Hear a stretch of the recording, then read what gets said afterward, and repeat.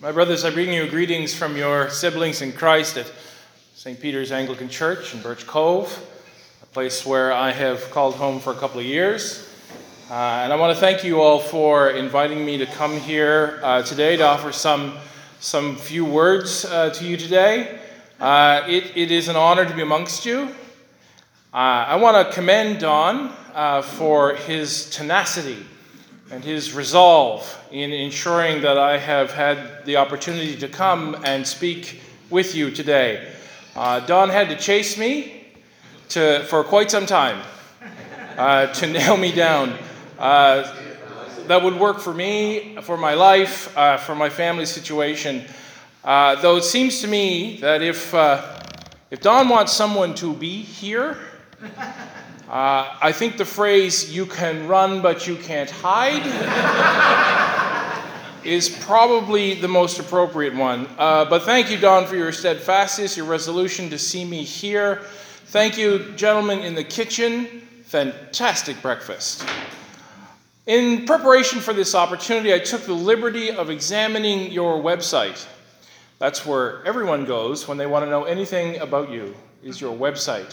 Your website is for visitors, not for your people. Just keep that in mind, okay? And in that website, I found, because I wanted to find out in whose footsteps I stand in your existence. Now, on your website, you have documented 10 years of the people who have stood here in front of you. And that means you've had 100 speakers in that time. 1 cancellation, 2 times without a speaker, where various members offered their own words.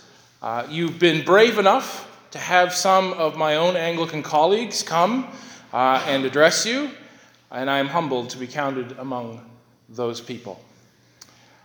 You have set for me, though, a task that I, in all honesty, have a bit of a difficulty performing, because it is not something that I have ever really done before. I've stood in front of people before. But I've never been asked, and I've never offered to give a personal testimony. It's not really something we Anglicans do, well, at least the Anglicans I hang out with do very often. And in most times it doesn't go very well. I've offered words in my 15 years of ordained life many times. Those moments were times when I was preaching or teaching. My preaching does include things about myself, but they never go beyond 12 minutes. 12 minutes, that's all Anglicans can handle, 12 minutes. Okay? And when I teach, I normally teach by involving the people I'm teaching with. So I've never really been asked to or offered a personal testimony per se. It's always been my hope that my testimony is evident in the way I live my life, my vocation, and the way I attempt to follow my Lord's example.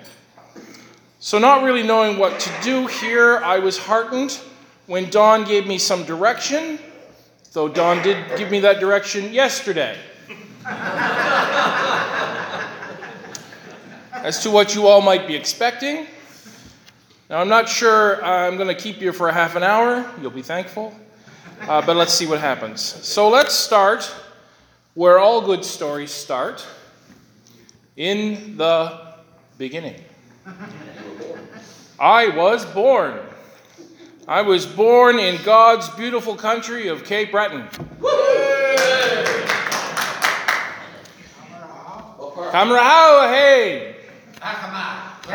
Nice, very good, very good. Don't get ahead of me, Owen. Okay. Keep the hecklers in the front. Oh, good. I'll keep my eye on you, I will. Keep my eye on you. Now, it's been said that there are 2 ways one can become a Cape Bretoner. You are either born there, or you die there. That's the only way you can become a Cape Bretoner. Some people say, oh, I'm a Cape Bretoner, and they've only lived there for 50 years. Well, if God is good to me, and God usually is good to me, then I will be blessed to do both of those things. I was born in Sydney City Hospital, to be exact. Hospital doesn't exist anymore, it's gone. Two blue-collar workers, my dad a laborer and then a milkman. You know, they used to deliver milk door to door. Did you, like, wow. Horse and cart. Well, he wasn't in a horse and cart. No, he's not. My dad's not that old, okay? He's not that old. Glass bottles. No glass bottles either. I never delivered a glass bottle, thank God. You're younger than I am. Yep. My mother is a registered nurse, and they moved to Cape Breton just before my birth, and they moved there for work. Nobody does that, but my parents. They moved there for work. But those were the good old days in Cape Breton when there was work. I spent the bulk of my early years growing up in the house that my parents built when I was a young child, about 6 years old. They built it in Sydney Forks, where the Sydney River forks. Amazing. But it was as a small child that I had my first nudge toward what it is that I do with my life now. As a child, probably no older than 7 or 8, I recall kneeling next to my mother at Christ Church in Sydney as she awaited her communion, and I awaited a blessing from the priest, because in those days the Anglican Church didn't give children communion unless you were confirmed. That's a practice that we have abandoned, thank God. But as I waited, I saw a teenage boy sitting inside the rail of this church, wearing really weird clothes. What I later learned, he was wearing a cassock and a surplice. So while I knelt there obediently, that teenage boy and I made eye contact. And he winked at me. I was speechless. To be thought of by an older boy, worthy of a wink, set me into fits of joy. I was in awe of what had just transpired. And on the way back to our pew, I said to my mother, "That boy up there, what's he doing?" And she looked back and she said, he's a server, dear. And I said, "Can I be a server?" And she kind of looked quizzical and went, "Yes, dear, when you're older, if you want to." Well, I did want to.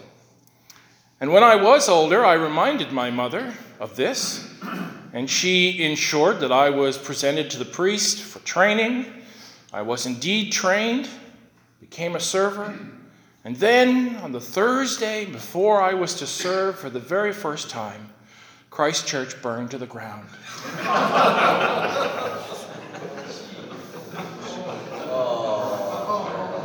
Now, some may take this as an omen, that perhaps I was moving in the wrong direction, but not me. No, sir.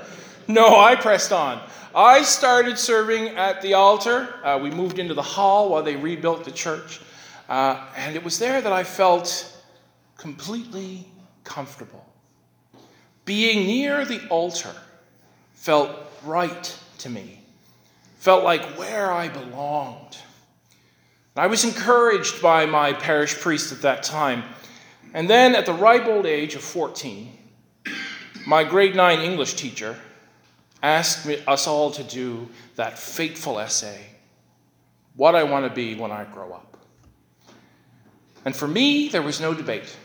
There was no soul searching. There was no question. There was no struggling to come to a decision. I wanted to be a minister. What? I had absolutely no idea what that meant.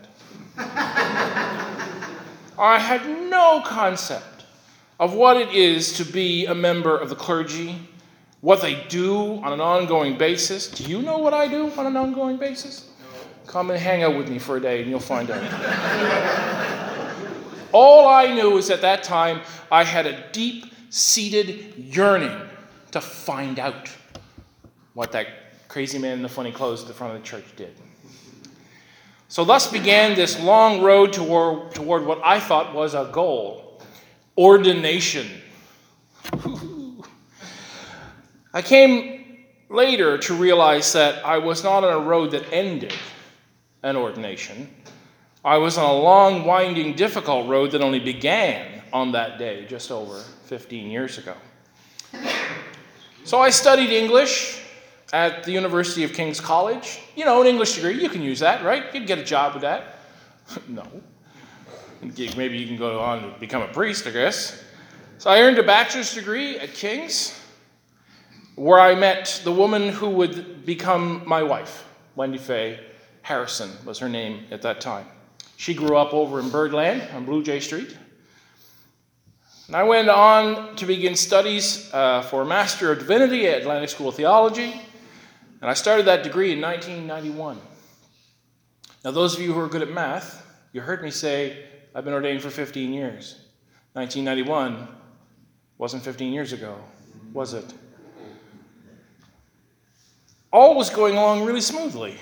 And then I learned that sometimes life throws us curveballs. I married that woman, Wendy Faye Harrison, who became Sightman, in 1992. And in 1993, barely a year into our young marriage, she became very ill. And I learned all too quickly what in sickness and health really means. I had to leave school to support her, and my road to ordination became longer. I entered the workforce. I did security guard work. That's fun. And then I went to work in retail, mostly newsstands, coffee shops, things like that. My last job was with Atlantic News over on Queen Street in Morris. You know where that is? Go buy all your magazines over there, boys. All right, go over there. They're amazing people. It wasn't until 2001 when I was once again able to take up my studies. Things had calmed down in our life, and it was time to get back at it. Now, the whole time that I was away from my education, I never wavered in my resolve to continue, even at 3 o'clock in the morning in the middle of an empty parking lot, making sure this empty building was secure. I knew that I was on a road. The road had diverted a bit. I finished my Master of Divinity degree in 2004. At long last, I had reached the end of the road, only to discover that the road stretched out before me. And it was bumpier and harder than any road I had ever trod before. In June 2004, I was appointed as rector of the parish of Neils Harbor within Ganesh, in northern Cape Breton. A parish I had always wanted to serve. I'd always wanted to be there as their priest, much to my bishop's relief. I said, when it was time for me to look at my first parish, I said, I see that Neils Harbor is vacant. And he went, it is? I said, I think Wendy Faye and I would like to go there. Oh, thank God. I think he was having a little trouble filling that particular appointment. I was ordained a deacon in June of 2004, and in November of that same year, I was ordained a priest. The people who live north of Smoky are an amazing group of people, brutally honest people.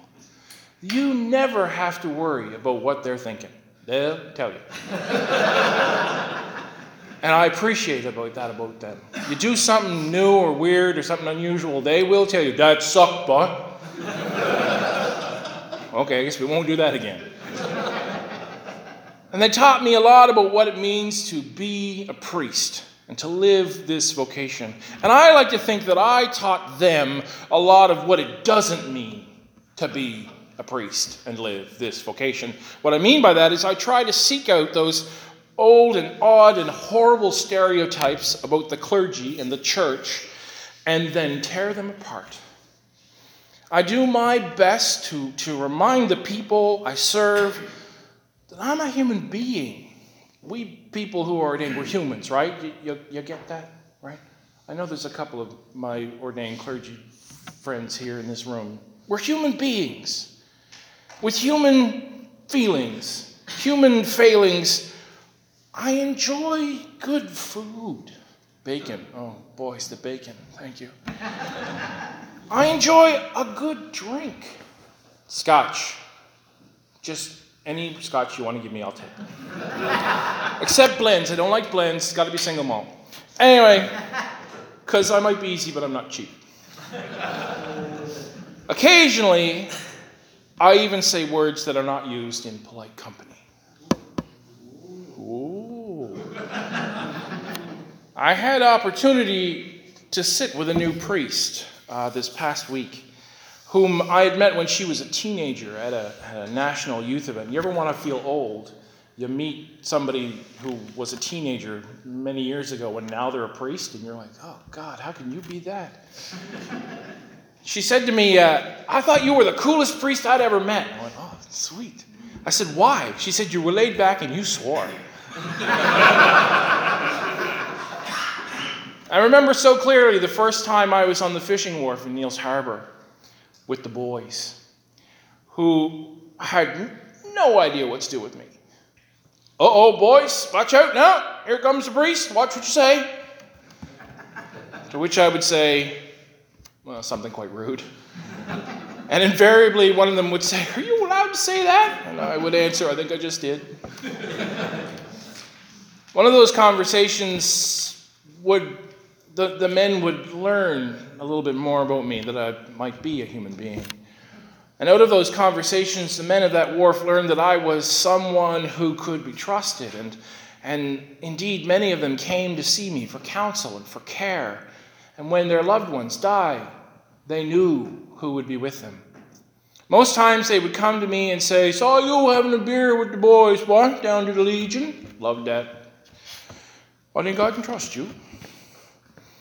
In all that I do, I strive to keep before me some words that are spoken in every Anglican ordination these days, where the bishop, after your ordination and you're vested as a priest, looks you directly in the eye, holds you by the hand, and says these words: do not forget the trust committed to you as a priest of the Church of God. Trust is often hard to earn, and it is easily lost. But trust is what this vocation is all about. And I'm not just talking ordained or vocation, Christian vocation. I've served in 4 parishes now during my 15 years of ordained life. After 4.5 blessed years in northern Cape Breton, I spent 2 very difficult years in New Glasgow. Then felt called to the wilds of Upper Canada, where I spent 6.5 years in Burlington, Ontario, doing primarily youth and family ministry. I was apprehensive about going to Ontario. I'm just a simple Cape Breton boy. What am I doing in the greater Toronto-Hamilton area? I often said. Well, many Capers find themselves in the big smoke.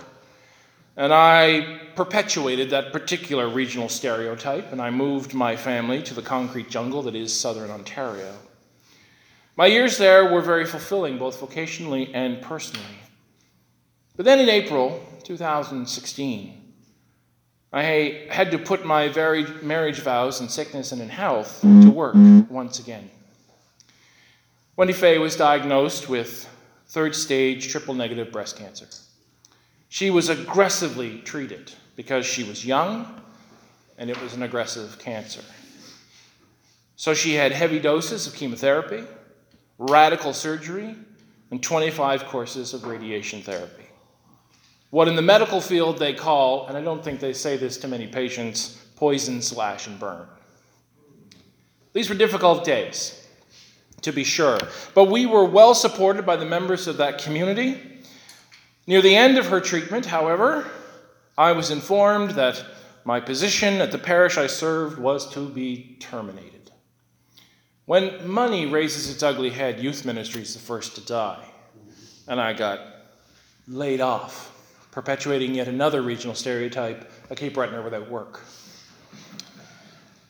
And I had to begin the process of seeking another position to live out my vocation. After much discussion and prayer, we decided that it was time to come home. Come back to where we belonged, closer to family and dear friends. I treasured my time in Burlington. The men there taught me how to drink scotch. God bless them. I learned so much from them, not just how to drink scotch. And I miss them dearly.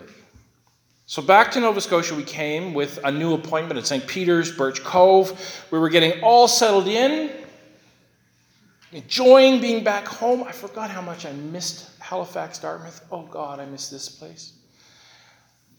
When last Christmas Eve, we received the devastating news that Wendy Faye's cancer had returned with a vengeance. It aggressively infested her lungs, liver, and spine. It tore through her very quickly. And on March 9th, a few short days from her 50th birthday, she was gathered into heaven and she died. Now, those of you who have lost a spouse, you know how traumatic this is. We'd been married for just over 26 years, with all that that meant.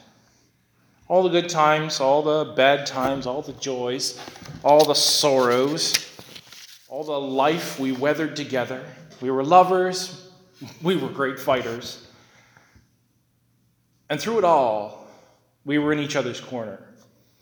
And when the chips were down, boy, did we bet the farm on each other every time. And this brings me, my dear friends, to what I would really like to talk to you about today. So many times in my ministry and in my life, I have heard people say to the recently bereaved some unhelpful platitudes. Like, well, God will never send you more than you can handle. You heard this before? Bullshit. I said it. In my stereotype-breaking fashion, I do my best to stamp that out. Saying this tells people that it is God who sent that cancer and killed my wife. And I can't accept that. I think that it is life that sends us these things. God did not give my wife cancer. Life did that. Life throws things at us without regard to our feelings or our situations. Life is hard. No two ways about it. Anybody who tells me their life is easy, that's a lie. A dear former mentor of mine once told me, Elliot, no one ever promised you a pony. And she was right. Nowhere are we promised a life of ease, a life of comfort, a life free of grief, a life that never has bad things happen to us. Nowhere in Scripture is this written, unless the author is speaking about the afterlife. So life does throw us things that we cannot handle all the time. What we are promised, though, is that God will be with us through it all. God sits with me in the dark of my pain and weeps alongside me. God feels this pain of loss I endure and holds me up through it. Our Lord doesn't promise us an easy ride, but God does promise to be on that ride over every bump, every pothole, every rickety bridge. For me, I feel the presence of God in all those people who support me and care for me. I feel the presence of God in every card, in every letter, in every visit, in every casserole, and yes, in every bottle of scotch that my friends and my family and the parishioners in my place of worship bring me. The people of my parish have been the beloved presence of God to me in my grief, and I can never thank them enough. They went behind my back to the funeral home and paid for the funeral. Now that is quite a gift. And as rector, I had to say to them, where the hell is that money coming from?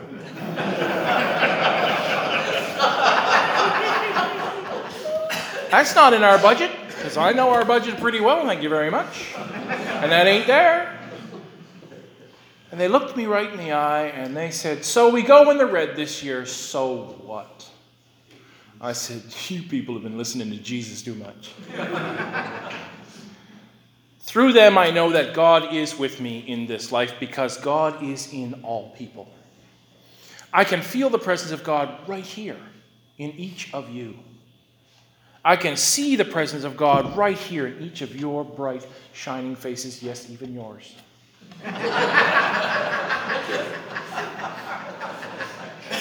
This is what I hope living my testimony shows all the people that I encounter on a daily basis.